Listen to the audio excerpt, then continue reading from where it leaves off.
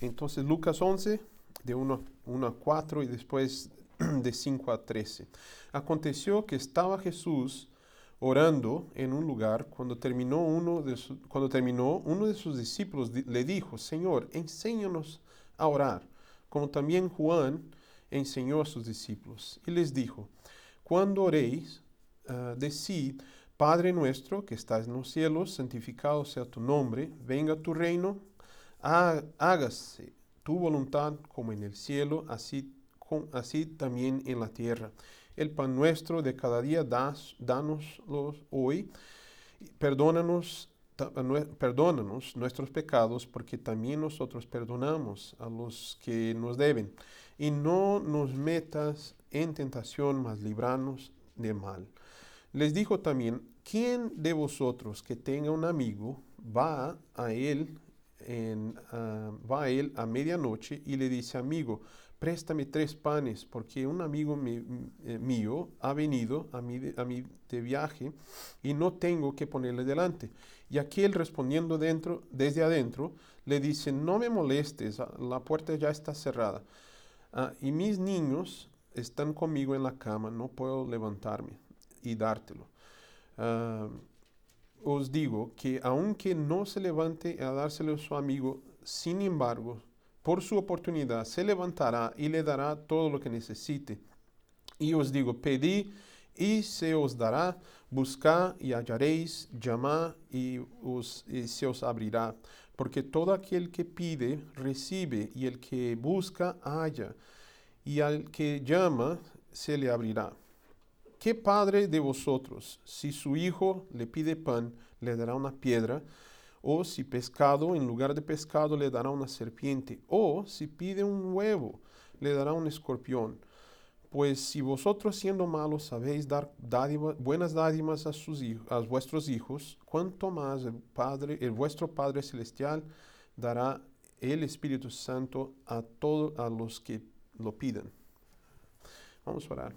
Dios, agradecemos por tu palabra, por la oración que hiciste en aquel día, por enseñar a tus apóstoles cómo orar. Gracias por el tiempo que tuviste en enseñar a nosotros cómo es la oración. Y danos un tiempo ahora de leer y entender a tu palabra. Y es en nombre de Jesús que oramos. Amén. Hermanos, no sé si hoy vamos a hablar de oración, obviamente. Y no sé si todos si pasa lo mismo en sus países, creo que sí, pero en Brasil, si estás en la tele y te pones a ver un juego, antes un poco del partido empiezan las entrevistas y todo esto, y mira, ¿qué tú piensas para hoy? ¿Qué vas a hacer hoy? Y estos jugadores ahí dan su opinión y todo eso, y en un momento transmiten de ahí dentro de donde se preparan los jugadores. Como más o menos 10, 15 minutos antes están todos de los brazos dados, ¿verdad? En un círculo. Y el capitán del equipo empieza entonces a decir palabras de: mira, y vamos a hacerlo, y la victoria está contigo, y no sé qué, y créalo. Y al final, Padre Nuestro.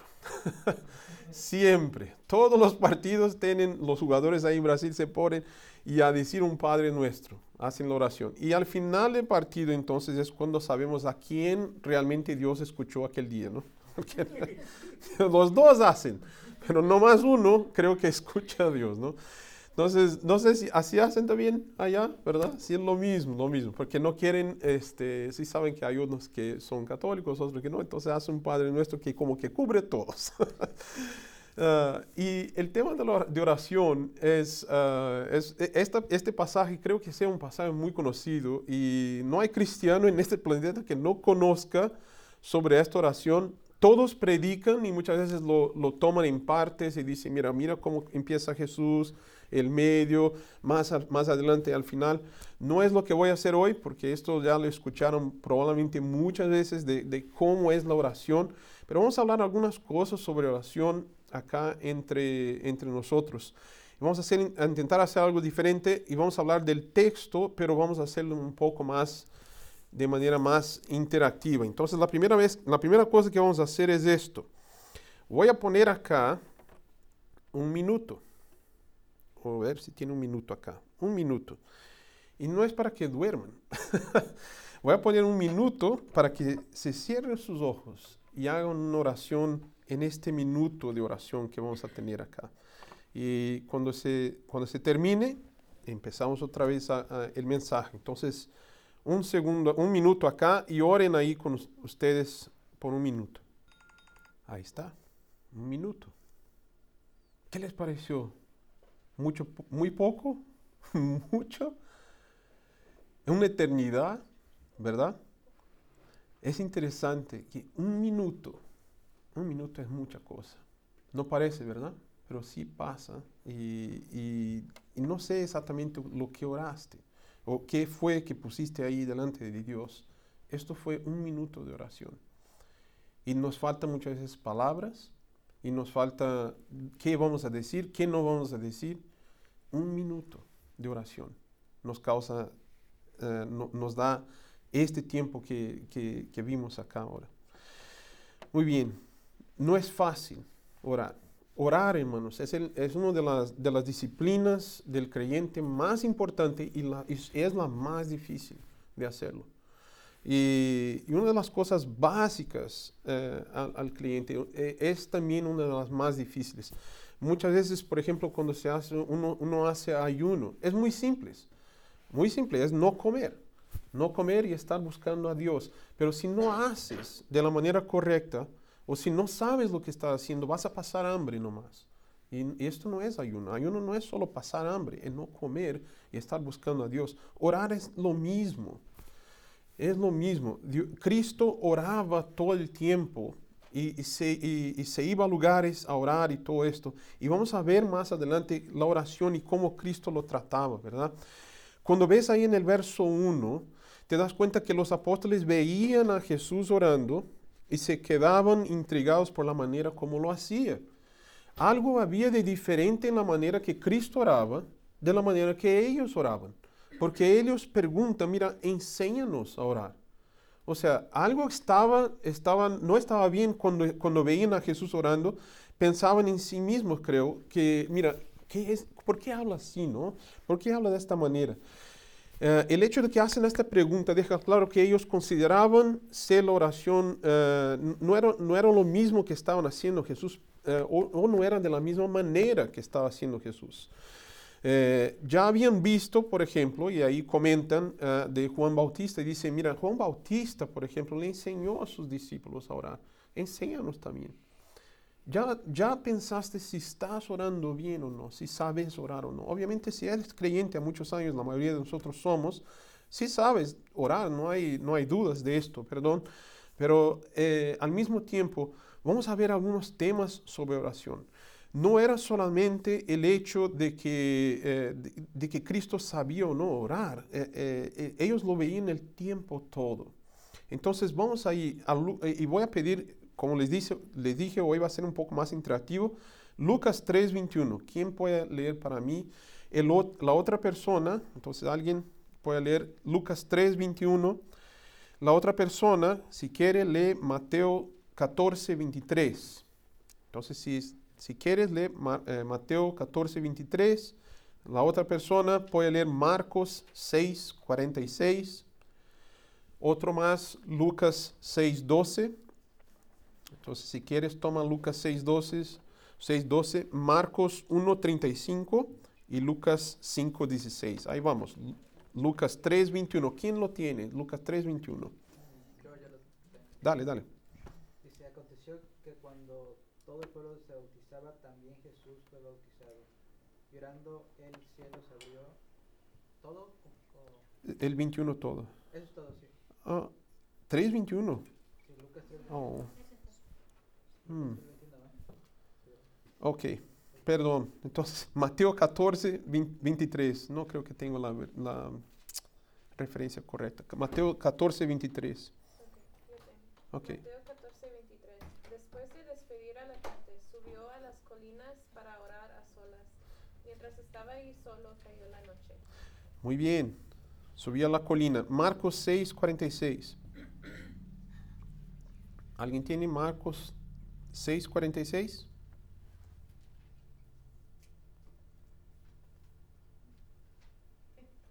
y después que los hubo despedido, se fue al monte a orar. Muy bien. Despidió, se fue al monte. Lucas 6:12. Lucas 6:12. ¿Alguien? Yo. Dale. En aquellos días él fue al monte a orar y pasó la noche orando a Dios. Amén. Marcos 1:35. Marcos 1:35. Si quieren lo leo yo. Creo que ya lo tengo acá. 1:35. Levantándose muy de mañana, siendo aún muy oscuro, salió y fue a un lugar desierto y ahí oraba. Lucas 5:16. Mas él se apartaba a lugares desiertos y oraba. Muy bien. El primer punto de hoy, o la primera cosa que se ve sobre oración que Cristo hacía, las oraciones que Cristo hacía, como ven en todas estas referencias, con excepción de la una que no sé qué pasó en el Lucas 3:21 no era, es que Cristo se iba a un lugar que no era cerca de todos, pero era cerca suficiente para que lo vieran caminar hasta allá, pero era un lugar quieto, ¿verdad? Cristo hacía esto al fin del día o al comienzo del día, o después de hacer un gran evento como un mensaje, una predicación o algo así, se iba a orar.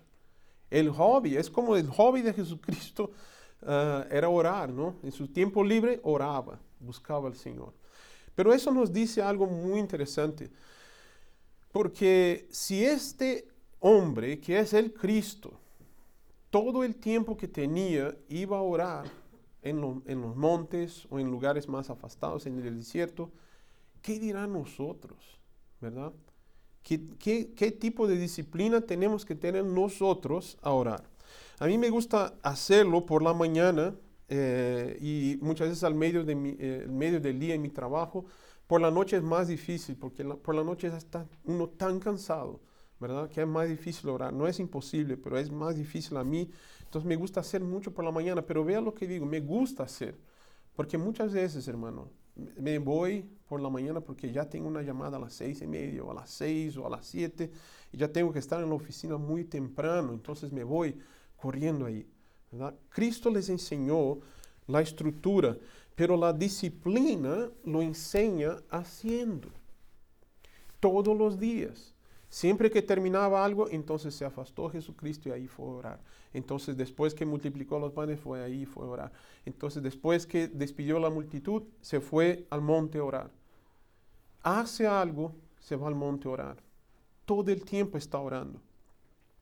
Él enseñó por su ejemplo, ¿verdad? Todas las veces que salió a orar, solito enseñaba a ellos la manera, y por eso preguntaban solamente por la estructura.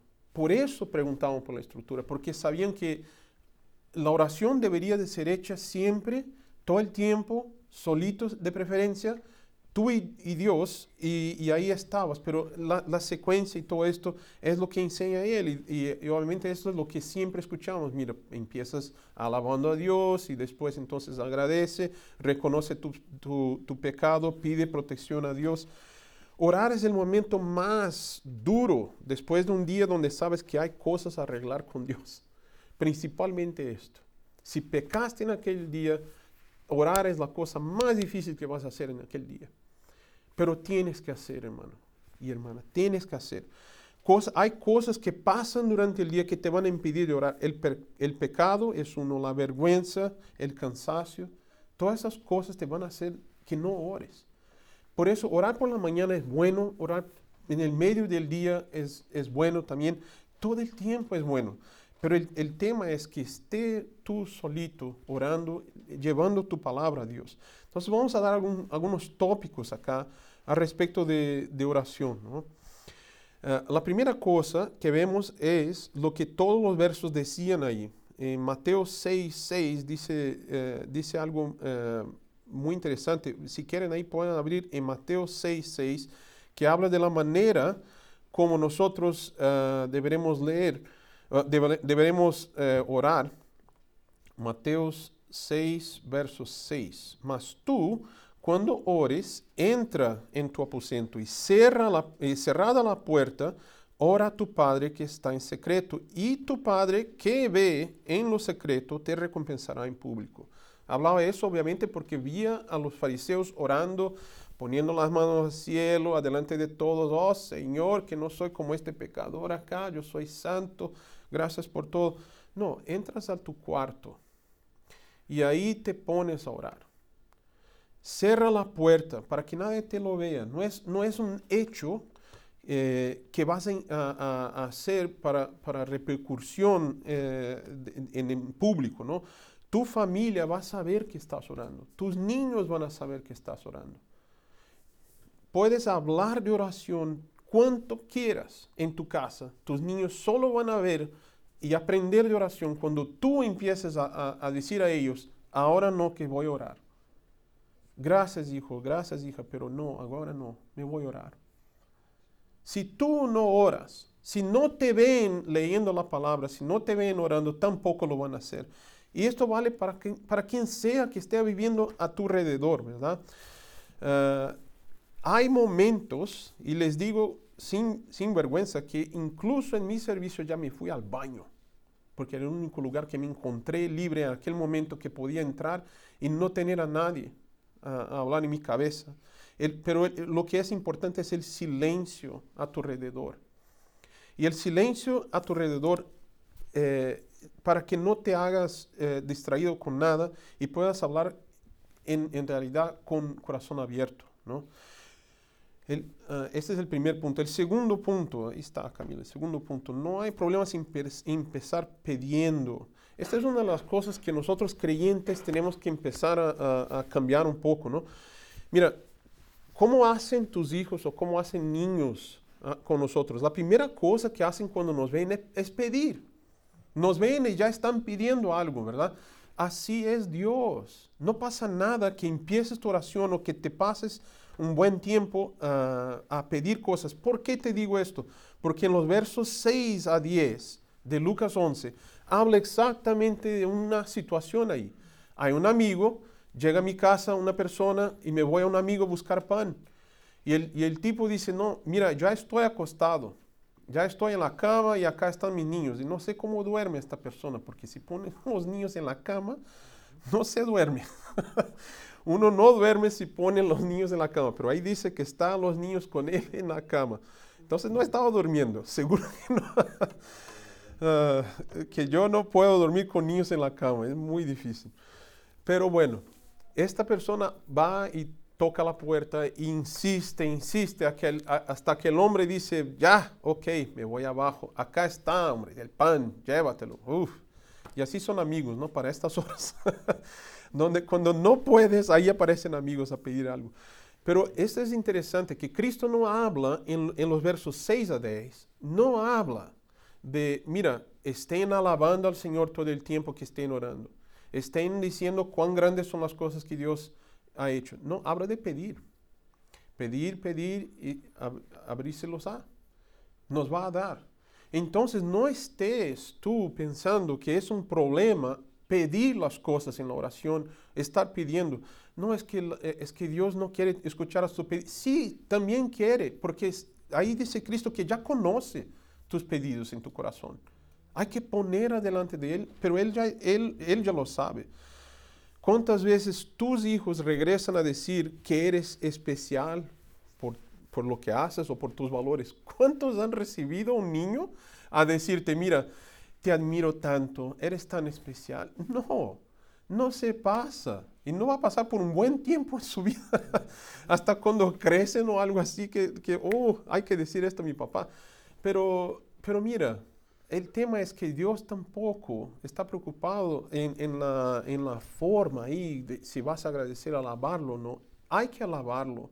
Y les digo que sí es importante la alabanza, pero lo que quiero que cambies tú en tu corazón es que no hay problema en pedir y pedir y pedir sin problemas, sin pensar que Dios le está juzgando por eso, ¿verdad? Hay que repetir, este es el tercer punto, repita los pedidos cuanto quieras, pero no repita la oración. Lo que pasa ahí, vamos a ver en Mateo, en Mateo 6, 7 hacia 9, ahí tenemos, y orando, si quieren abrir ahí Mateo 6, de 7 hacia 9.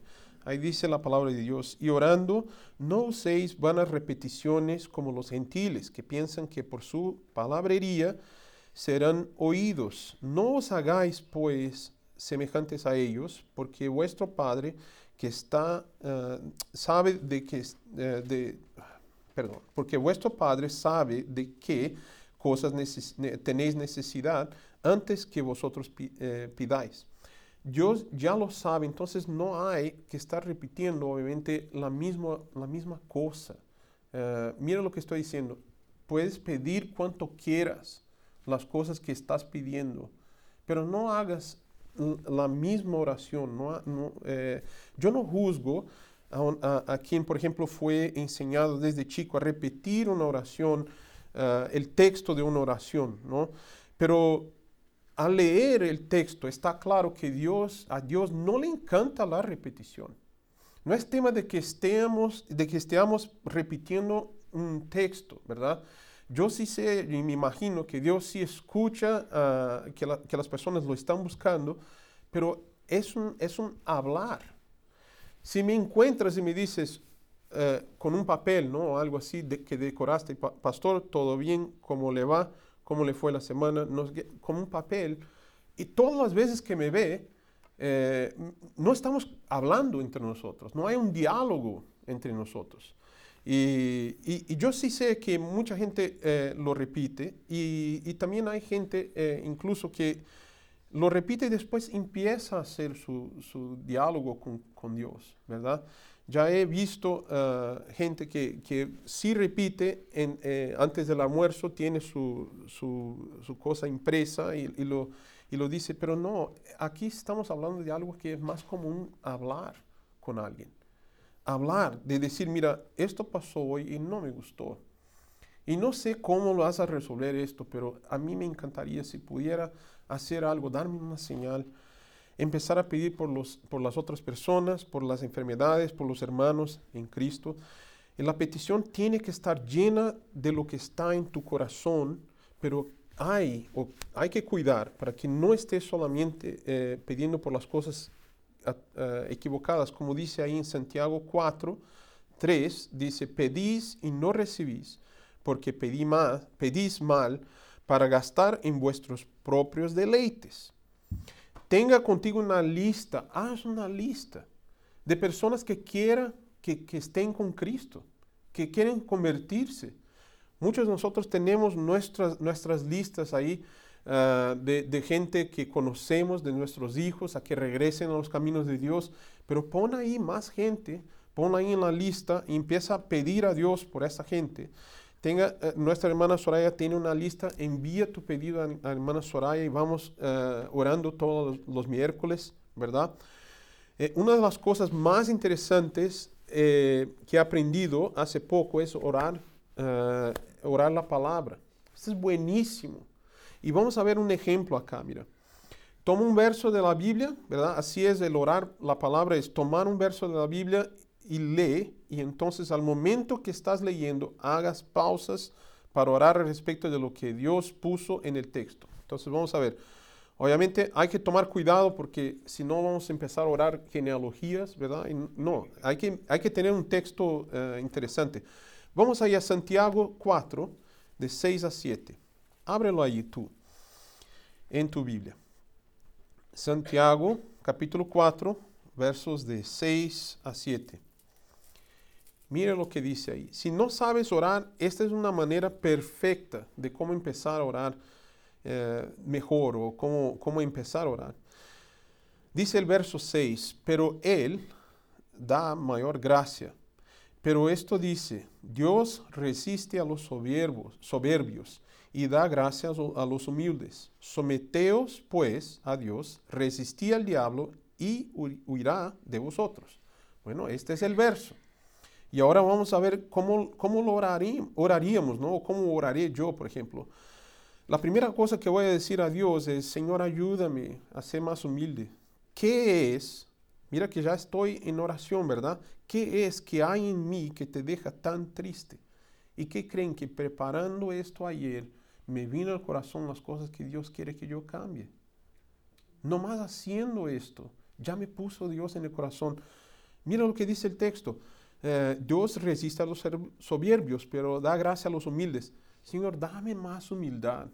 ¿Qué es lo que cambia en mí, que necesita cambiar, perdón, para que me veas con más, sin orgullo, ¿verdad? Que me saca de mí el orgullo.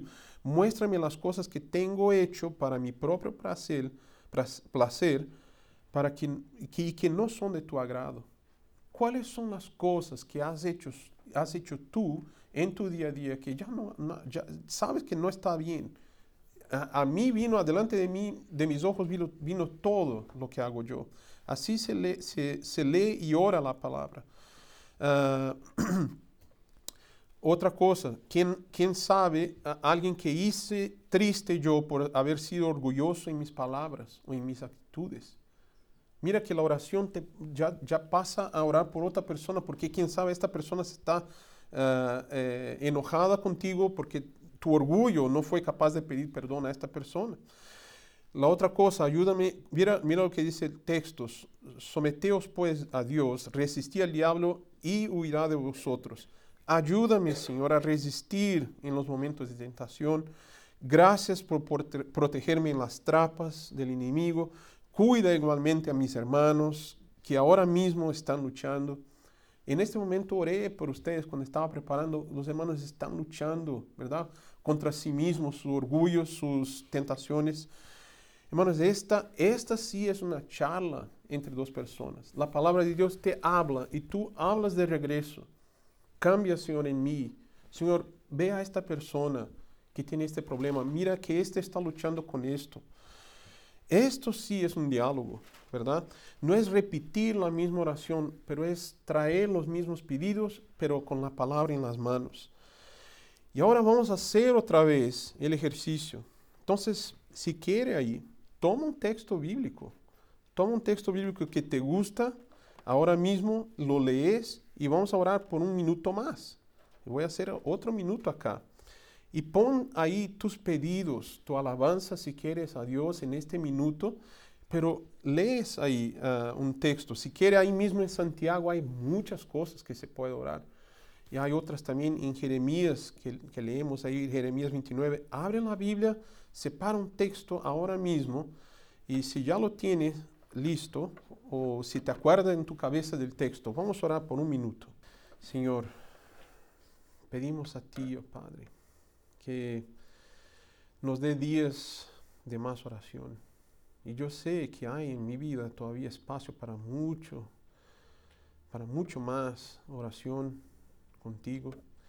Que muchas veces no llevo mis temas a ti porque pienso yo que soy capaz de hacerlo.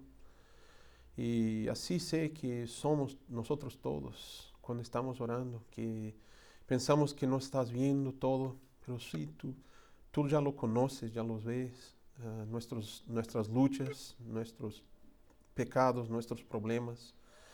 Gracias porque enseñaste a nosotros a orar. Gracias por el tema de oración en nuestras vidas. Ayúdanos a orar con fe, sabiendo que sí escuchas. Gracias porque tú eres el ejemplo máximo de cómo estar en conexión con nuestro Dios. Oh Jesús, te agradecemos por el tiempo que puso ahí a orar con esta gente, a orar por esta gente. Sabemos que tu oración surtió mucho efecto en nuestras vidas porque acá estamos. Misioneros lucharon y pagaron con sus vidas para que tuviéramos entonces tu palabra en nuestras bocas hoy. Gracias por todo que has hecho por nuestra iglesia. Danos más tiempo de oración, más temas de oración. Ayúdanos a ponernos listas de oración, a leer la palabra y orarla, saber cómo lo hacías tú y estar en conexión contigo. Oramos por todo y te agradecemos en nombre de Jesús. Amén. ¿Qué les pareció este último minuto? Más fácil, ¿no? ¿Quién sabe? Un poco más fácil. Muy bien. Vamos a dar nomás 2 avisos. Hoy tenemos todavía, empezamos otra vez, ¿no? Con el estudio de Romanos, allá en mi casa. No estación, entonces no hay nada que comer. No, yo sí, ya voy a ver si preparo algo ahí, de las 5:30 a las 7. Y yo puse acá, hermana, dos días de oraciones en diciembre, pero y creo que es el 12 y el 27. Y si quiere cambiar, usted me dice, pero esto creo que era que estaba en el calendario ahí. ¿Ok? Muy bien. Muy bien. Entonces vamos a ponernos de pie y despedirnos hoy en este culto. A leer Lucas 1, 32 a 33. Hermanos, y ya van preparándose a llamar a la gente para que tengamos acá un culto de Navidad lleno, ¿no? Con varios invitados. Vamos a hacerlo por la mañana, es nomás a las 11 como un servicio normal, y ya por la noche están libres todos para estar con sus familias, obviamente. Vamos a leer todos ahí, Lucas 1, 32, 33. Y llamará su nombre Jesús. Este será grande y será llamado Hijo del Altísimo. Y el Señor te dará el trono de David su padre, y reinará sobre la casa de Jacob para siempre, y su reino no tendrá fin. Que Dios le bendiga a los hermanos. Buen domingo, buena semana.